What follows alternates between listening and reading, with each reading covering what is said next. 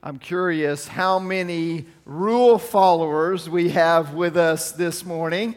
And we are, yeah. Some of you are raising your hand already. I love it. We've got pointing. Well, I'm going to give you a chance to let me know. So here's what we're going to do. We're going to take a little poll. If you are by nature a rule follower, raise your hand. If you are by nature not really a rule follower, raise your hand. You just followed my rule. I got y'all. I got you. Y'all actually raise your hand on that one. No, it is interesting, isn't it, how some of us more by nature are rule followers and some of us aren't. I'll just tell you that by nature I am more of a rule follower. My wife is. Both of our girls are. That's just kind of how we are, and so it probably won't surprise you to hear that I think people should follow the rules. Except when it comes to speeding. Maybe we can fudge just a little bit on that one. I joke about that, but that's kind of how it is, right? It's like, you should follow the rules unless I think I know better. Then it's okay. I get to decide where I don't really want to follow the rules. But no, seriously, for the most part, outside of the little speeding thing, for the most part, I would say that rules are there for a reason. People ought to follow them. Right? Some of you are with me. Some of you are like, no, that's not true. However, and I think in general, it can be a good thing. But let me tell you about one area where it can actually potentially be dangerous to be a rule follower, and this might surprise you. That's when it comes to our spiritual lives. In some ways, it can actually be dangerous to be a rule follower spiritually. Now you may say, wait a minute, Pastor, doesn't the Bible give us rules? Doesn't God give us guidelines to live by? Yes, He does, no doubt. But the motivation behind that is really key. And in today's passage in Colossians, we're going to see Paul basically telling the church in Colossae, don't follow the rules that other people are trying to impose on you that don't come from God. Because that can happen so very easily. And it's a great reminder that following Jesus isn't just about following the rules. Following Jesus is about knowing and loving a person. It's about having a relationship with Him. And out of that flows, yes, there are rules that we live by and things that God designs for us, and we do that, but it flows out of a relationship more than it does just out of following rules. And motivation matters when it comes to our spiritual growth, which is different from, for example, I'll talk about the rule of following the speed limit. It doesn't matter what your motivation is. If you don't speed, you won't get in trouble for it, right? Period. It doesn't matter why you don't speed. You could not speed because you think it's safer to drive slower. You could not speed because you think I'll get better gas mileage if I drive slower. You could choose not to just because you want to annoy all the other drivers on the road that are going too fast. I mean, there are all kinds of different motivations, right? It doesn't matter. Motivation doesn't matter. What matters in this case is that you follow the rules. But that's not really the case when it comes to our relationship with God. So I want you to open your Bible with me to Colossians 2, and I want us to see Paul's response to the church as others are coming in trying to place some rules on them. And this is how he says that they should respond, starting in verse 16. Therefore, do not let anyone judge you by what you eat or drink, or with regard to a religious festival, a new moon celebration, or a Sabbath day. These are a shadow of the things that were to come. The reality, however, is found in Christ. Do not let anyone who delights in false humility and the worship of angels disqualify you. Such a person also goes into great detail about what they have seen. They are puffed up with idle notions by their unspiritual mind. They have lost connection with the head, from whom the whole body, supported and held together by its ligaments and sinews, grows as God causes it to grow. Since you died with Christ to the elemental spiritual forces of this world, why, as though you still belong to the world, do you submit to its rules? Do not handle, do not taste, do not touch. These rules, which have to do with things that are destined to perish with use, are based on merely human commands and teachings. Such regulations indeed have an appearance of wisdom with their self-imposed worship, their false humility, and their harsh treatment of the body, but they lack any value in restraining sensual indulgence. This passage begins with the word therefore, which is always connecting it back to something that was said right before it. And let me just remind you where we ended last week and being reminded that we were dead in our sins. that Christ came when we were dead in our sins, and it says, and in the uncircumcision of your sinful nature, and Christ took that payment for us. He died on the cross for us because we were guilty. But that section right before this one says that he took this charge that was against us, our legal indebtedness, and that was nailed to the cross when Jesus died for us. So Christ died for us, and as a result, we have forgiveness and new life in Christ. So since that is true, and since it is true that there's nothing we could do to bring ourselves out of spiritual death, because dead people can't bring themselves back to life, only God can do that. That is something that happens by faith, and we talked about just as you receive Christ Jesus as Lord, continue to live in Him, we walk by faith. So because we don't save ourselves and because we are to continue to live by faith, why in the world would we let somebody else come in with all of these external regulations and say, no, you need to live like this? You need to follow all of these rules. And he's saying that it really doesn't make sense. So the first main idea today that I want us to hold on to is this, that we have to refuse to let others impose their religious rules.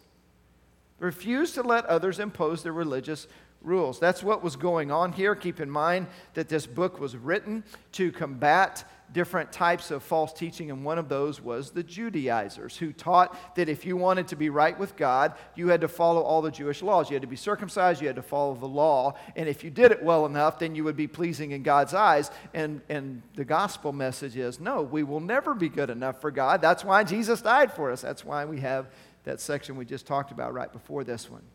And so in light of that, he says, do not let anyone judge you with regard to all of these things. To me, that raises a question. Can we really keep someone else from judging us? And in some respect, the answer is no. Then why would he say, do not let anyone judge you with regard to these things? You know, there might be, we might have more control over it than we think. Now, it's true that we can't really fully control whether another person judges us. But have you ever noticed that the kids that tend to get picked on the most are the ones that respond a certain way when they get picked on, right? That's who the bullies pick on, because they know how they're going to respond. And when they poke at them and they get that reaction that they're looking for, then they continue to go back to those kids. We have some friends that have a child that they were worried that when she got older, she would be picked on more than other kids. And as she's gotten into her teenage years, that really hasn't been an issue. And I'll tell you primarily why. Because if, somebody wants to say something about her, and she's just like, I don't care what you have to say, I'm going to ignore you, and, I'll pretend like you don't exist, and they just kind of leave her alone, right? That's just kind of how it works. And so there's something to be said for that, isn't there, when it comes to our do not let others judge us. We can't control what somebody else says or thinks about us and those kinds of things, but what we can control is our reaction to that. And if we go down that path and it's like, oh my goodness, somebody says something and we react a certain way to that, then we're going to set ourselves up more for that. But if we react with a confidence of, no, I know who I am in Christ, I know my desire to honor God, and I'm not going to go down this path of things that, aren't in line with the gospel, then I think what we'll find to a large degree is those people will respect that and maybe move on to somebody else. But can we also admit that's hard to do? Especially if someone comes in, and it talks in this passage, you catch the phrases like an appearance of wisdom. When somebody comes and says, you need to follow this rule, you need to do this and this and this, that sounds kind of godly, doesn't it? And so there's something in us when somebody comes in real hard with the rules and follow this and do this and do this, that it's like, oh my goodness, maybe I should do that. Maybe I should, especially if you're a rule follower by nature like I am, and I know many of you are. It's like, okay, maybe I should go along with that. But we need to be careful because, as verse 17 says, let's remember the purpose of these things. It's not that they have no purpose. We'll get to that in a minute. But it says that they are a shadow of the things that are to come. Now, what is a shadow? It's the things that he talks about here. What you eat or drink, religious festivals, new moon celebrations, Sabbath days. See, what we need to remember is the intent behind all of these things. For example, regulations on what to eat or drink. In the Old Testament, there were a lot of regulations about what was clean and what was not clean, right? Avoid certain kinds of foods. What was the purpose of that? I think you could make an argument that there may have been health reasons behind it, but even more than that, the purpose behind that was to differentiate between what is holy and what is unholy. And so people began to understand that distinction. What about these different festivals that it talks about here? It talks about with regard to a religious festival. What was the point of all the religious festivals that they celebrated? It was to remember God's faithfulness. It was to stir faith in the heart of those who were participating, right? It wasn't just to follow the rules. You know, on the festival day, we've got to do this, and then this, and then this. No, the point was the festival was all about, remember what God did back here. Remember how faithful God was. Let's celebrate God's faithfulness as we have this festival. New moon celebrations. The new moon, they followed a lunar calendar. So the new moon was the beginning of each month. And the Bible talks about bringing sacrifices at the beginning of each month at the new moon. And that would be a time for them to just kind of remember, okay, we have a fresh start once again, and we're going to start that by honoring God and sacrificing. That was the point of all of those things. The Sabbath day. Certainly Jesus talked about this, right? That Sabbath was made for man, not man for the Sabbath. The point of the Sabbath was to give a time of rest, a time to be able to reflect on who God is. It wasn't just about the rules. Those things, it says, are only a shadow of the things that are to come, but it says the reality is found in Christ. Maybe think about Matthew 5:17, where Jesus said that he did not come to abolish the law and prophets, but to fulfill them. See, these things were a shadow. Jesus is the real deal. And if you have the choice to look at either a shadow or the real thing, you're probably going to look at the real thing. Our AV team does a great job each Sunday when I stand up here to speak. I'm not standing in the dark because that would be a little weird, right? If I just stand up here, but I have light and you can see me and I can see you, and that's all good. But the other thing is, you notice, you look around, it's kind of hard to find my shadow, and I've actually tried to do this. They do a really good job the way things are set up. So here's my question. What if I'm standing here and there was just a big old shadow right beside me? How many of you would say, I'm going to, while you're speaking, I'm going to watch the shadow rather than watch you?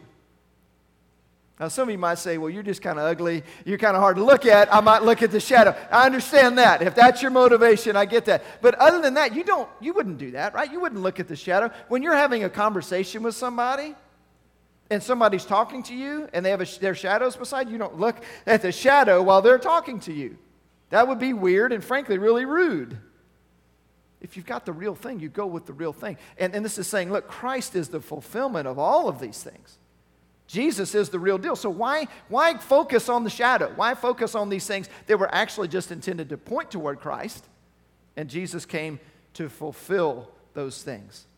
And again, there are regulations, there are rules, if you want to call it that. There are rules that we follow. There are things that God lays out for us. But the issue here is, our motivation for doing those things is the key. It's not just following the rules. It's why do I do that? And if I'm going deeper in my relationship with Christ and my desire is to love and honor Him, well, then that's going to work itself out in how I live. Give you an example of that, just thinking about this from my own life. I've shared with you before one of the more challenging verses for me in Scripture, just of applying to my life on a daily basis, is Ephesians 4:29. It says, "Do not let any unwholesome talk come out of your mouths, but only what is helpful for building others up according to their needs, that it may benefit those who listen." That word "only" is the key there. To say things that are only helpful for building others up according to their needs. I have shared in our men's group on Wednesday nights in our small group, and we go around and we share, what are we struggling with? What are any sin issues in our life that we're struggling with? And I'll just tell you the same thing I told them. One of them has to do with my response when I'm driving. When I'm behind the wheel, and I see some of you are like, yeah, I'm with you on this. It is difficult for me to live out Ephesians 4:29 behind the wheel of a car, okay? Because y'all know how this is, right?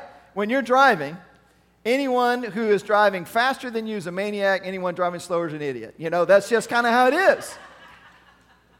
And so there are people that are just flying by, and it's, I'm getting frustrated with that because it seems unsafe and unnecessary, and they come up to the red light and you pull up and you're like, hey, you didn't get any farther than me, and you did, and you thought you were going to, did you? And then you've got those that are sitting at the red light and the light turns green and they're sitting at the green light, and I'm just getting frustrated. Anybody with me on this? It's like, go! Can you just go? Y'all are not helping me with my sin issue. You're kind of egging me on a little bit here, right? Yeah. And I find myself, and I'm not screaming and yelling and cussing at them or anything like that, but I find myself saying things that are not helpful for building others up according to their needs, right? Seriously. And I'm like, okay, that is a practical way. So I'm focused on that. And I've literally been, as I'm driving, like consciously thinking about, how do I live this out in my life better? Now, but the question is motivation. Why do I do that? Is it because I'm worried about what somebody will say to me or do to me if they find out? Is it because I think I'm earning brownie points with God if I keep my mouth shut? No, that's not the motivation. The motivation is I want to be transformed to be like Jesus. I want to honor God in what I do, and I know I fall short in areas. And if I can focus on growing in those areas, I want to. That's the motivation. And so that's kind of what he's getting at here is, yes, there are things that we do, but it seems that those that were coming in were saying, no, let's just follow the rules. And they were leaving out the relational side and why we're doing it. And then he describes them further in verse 18 when he says, again, see the same phrase there, do not let anyone judge you. Verse 18, do not let anyone who delights in false humility and the worship of angels disqualify you. Don't let these people pull you down their path. And it's really interesting, that phrase there, delights in false humility. The word false, it actually just says in the original language, it actually just says delights in humility. The word false is put there just for our benefit to understand what's going on. It is a false humility because if you stop and think about it, how is it even possible to delight in your own humility? Like, I am so pleased with myself because I'm so humble, right? That doesn't work. And so it is a false humility here. Those that maybe have an appearance of humility. And isn't it interesting how sometimes, and I think about what does false humility look like for us? Maybe it's kind of dropping in, just in a very humble way, the fact that we served at the homeless shelter over the weekend, or how many years we've been teaching in the children's ministry, or whatever it is, and we just kind of drop those things in so others around us can be so impressed with our godliness. False humility. And I think it's something that we all can relate to. And then the second part of verse 18, it says, or the worship of angels, which is interesting because, we talked about the Judaizers that Paul was confronting here. One of the other groups that he was confronting was the early form of Gnosticism, and a big part of Gnostic teaching was that there's this spiritual realm out there. So the worship of angels thing would fit well within that. It's kind of like you had this spiritual connection that you can make. And he says, be very careful. Don't go down that path. It doesn't seem to me to be quite as much of a deal anymore. But I remember a decade or so ago, it seemed like there was a fad for a period of time where everything was all about angels. And everybody's wanting to learn more about angels, and they're writing books about angels and doing studies on angels. And, that's fine if we are just leaving it at what Scripture teaches us and wanting to learn more. But that can become an unhealthy obsession. And the same is true for any, the demonic realm or whatever it is. It's like we can have this unhealthy obsession with the spiritual realm, whereas what we really need to be focused on is Christ. And he says, let's come back here and be focused on what we need to be focused on. And if you look in Scripture, by the way, speaking of angels, Hebrews 1:14 describes them as ministering spirits, come to serve those who have inherited salvation. Their purpose is to serve, not to be in the spotlight anyway. And so those, it says, that do this, that get focused on false humility and the worship of angels, right after that it says such a person goes into great detail about what they have seen. In other words, they want to talk all about their knowledge and tell you all that they know. And they're puffed up with idle notions by their unspiritual mind. Man, what a phrase there. Puffed up. You know what? This will tell you how deep I am. Do you know where my mind went when I read that word puffed up? I thought about the difference between Cheetos and cheese puffs. You know what I'm talking about? Like Cheetos. I can do some Cheetos on the cheese puffs. Those things just bother me. I don't know what it is. It's like a Cheeto that just got all puffed up. You know, you like cheese puffs? What's wrong? No, Cheetos. They're just puffed up. They're all puffed up. I don't know why they are, but they are. And I just thought about, cheese puffs, all puffed up and full of nothing. We as believers don't want to be all puffed up and full of nothing. It's not about appearing to be something that we're not, but it's about staying focused. Now, verse 19, look at what it says next. It says, when that happens, they have lost connection with the head, from whom the whole body, supported and held together by its ligaments and sinews, grows as God causes it to grow. Here's the second thing, is that we have to stay connected to the head. When you lose connection from the head, that's not a good thing. I mean, we've all heard the phrase running around like a chicken with its head cut off, right? But I think we also know that chicken isn't going to run around for long, right? You lose connection with the head, things aren't going to go well. That is, unless you're Mike the headless chicken. 1945, this is a true story. 1945, a lady by the name of Mrs. Olson in Fruita, Colorado, attempted to prepare a chicken for some guests. And she took an axe and cut off a chicken's head, but missed the jugular vein and actually ended up leaving most of the brain intact. And they realized pretty quickly that this chicken was going to survive. So she didn't serve Mike for dinner that night. I don't know what they had for dinner, but they decided to start caring for Mike the headless chicken. And they would feed the chicken through the opening in the throat with a little dropper, and they would give food. Mike the headless chicken became a touring sideshow for 18 months. They ran around. So, I guess it can happen that when you get disconnected from the head. Now, you need to go look it up. And the month of May, I think it's the third weekend of May, in Fruita, Colorado, to this day, they have Mike the Headless Chicken Day. So there's all kinds of crazy stuff there. But we don't want to get disconnected from the head. It's not a good thing. And he describes what that looks like there. When we get disconnected, this is what happens next. Verse 20, it says, since you died from Christ to the elemental spiritual forces of this world, why, as though you belong to the world, do you submit to the rules?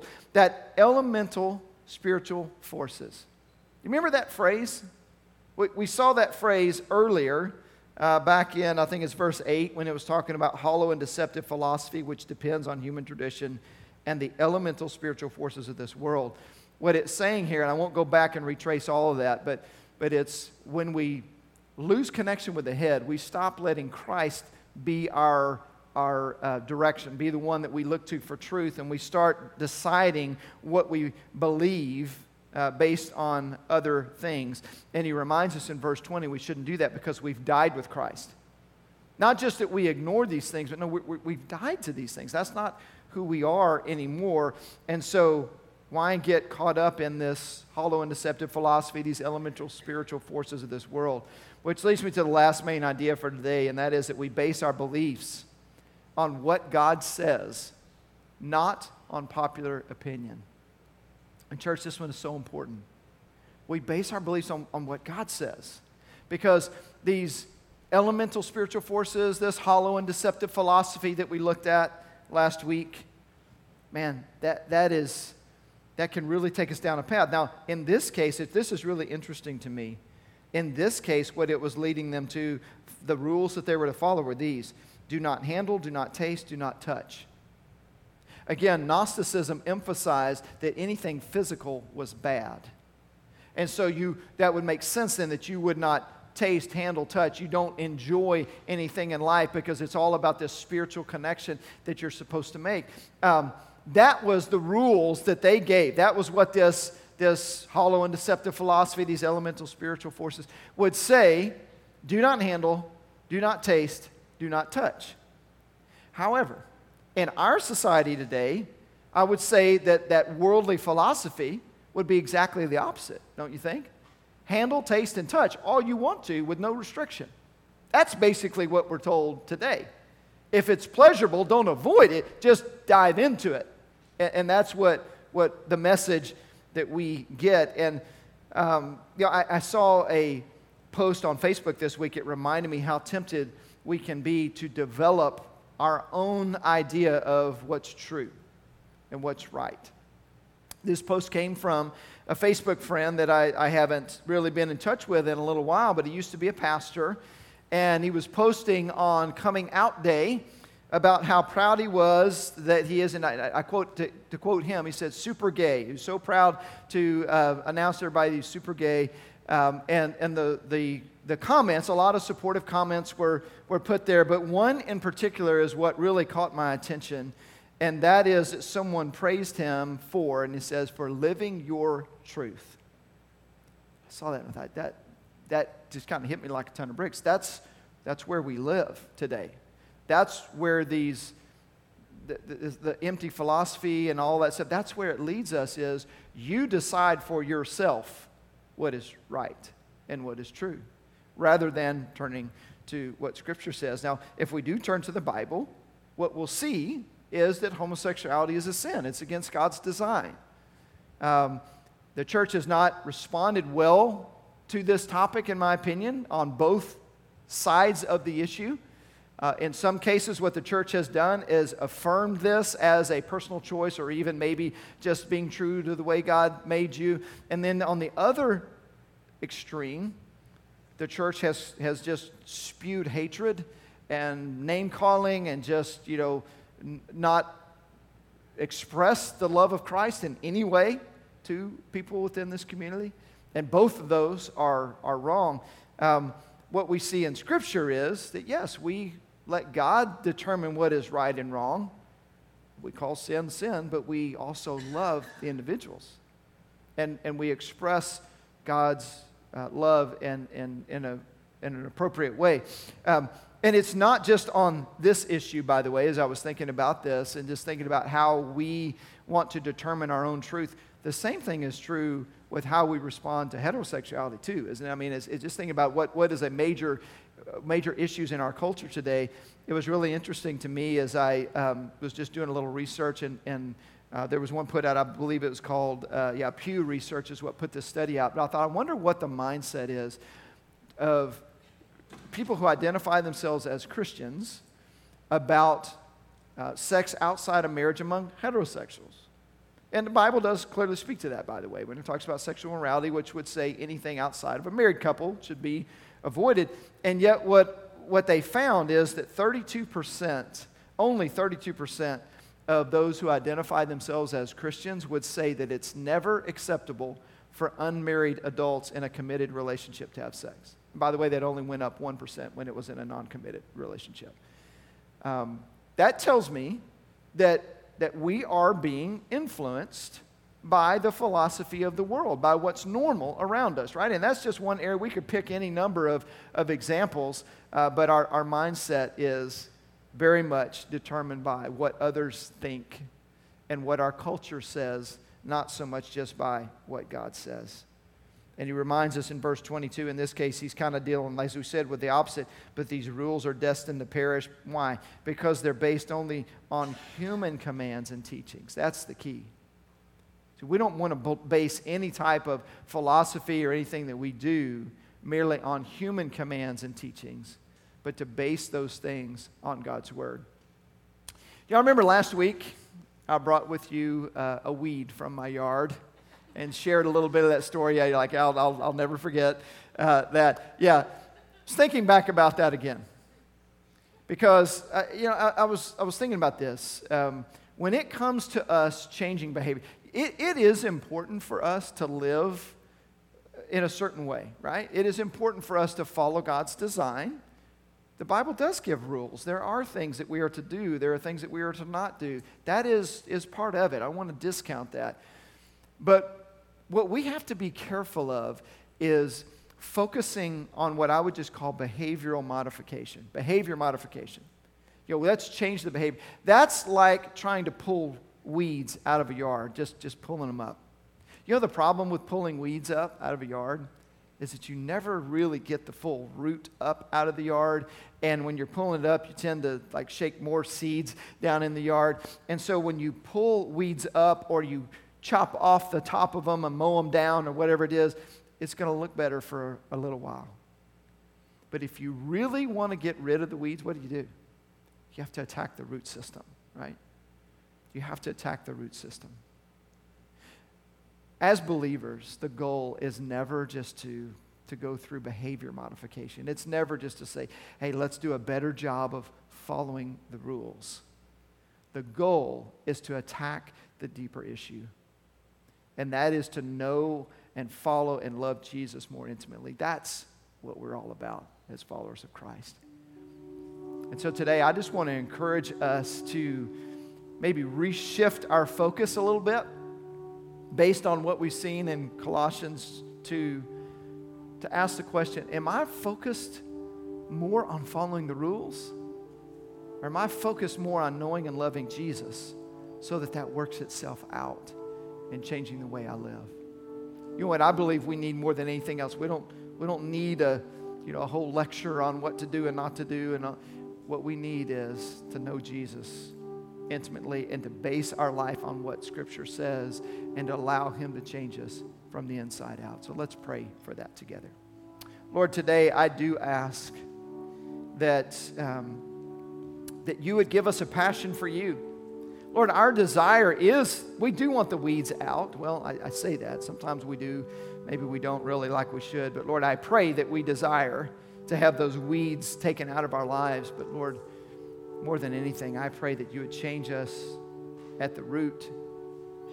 And Lord, that out of that would flow the kind of fruit that is honoring to you. So, Lord, just do your work in our hearts to make that happen today, we pray. In Jesus' name, amen.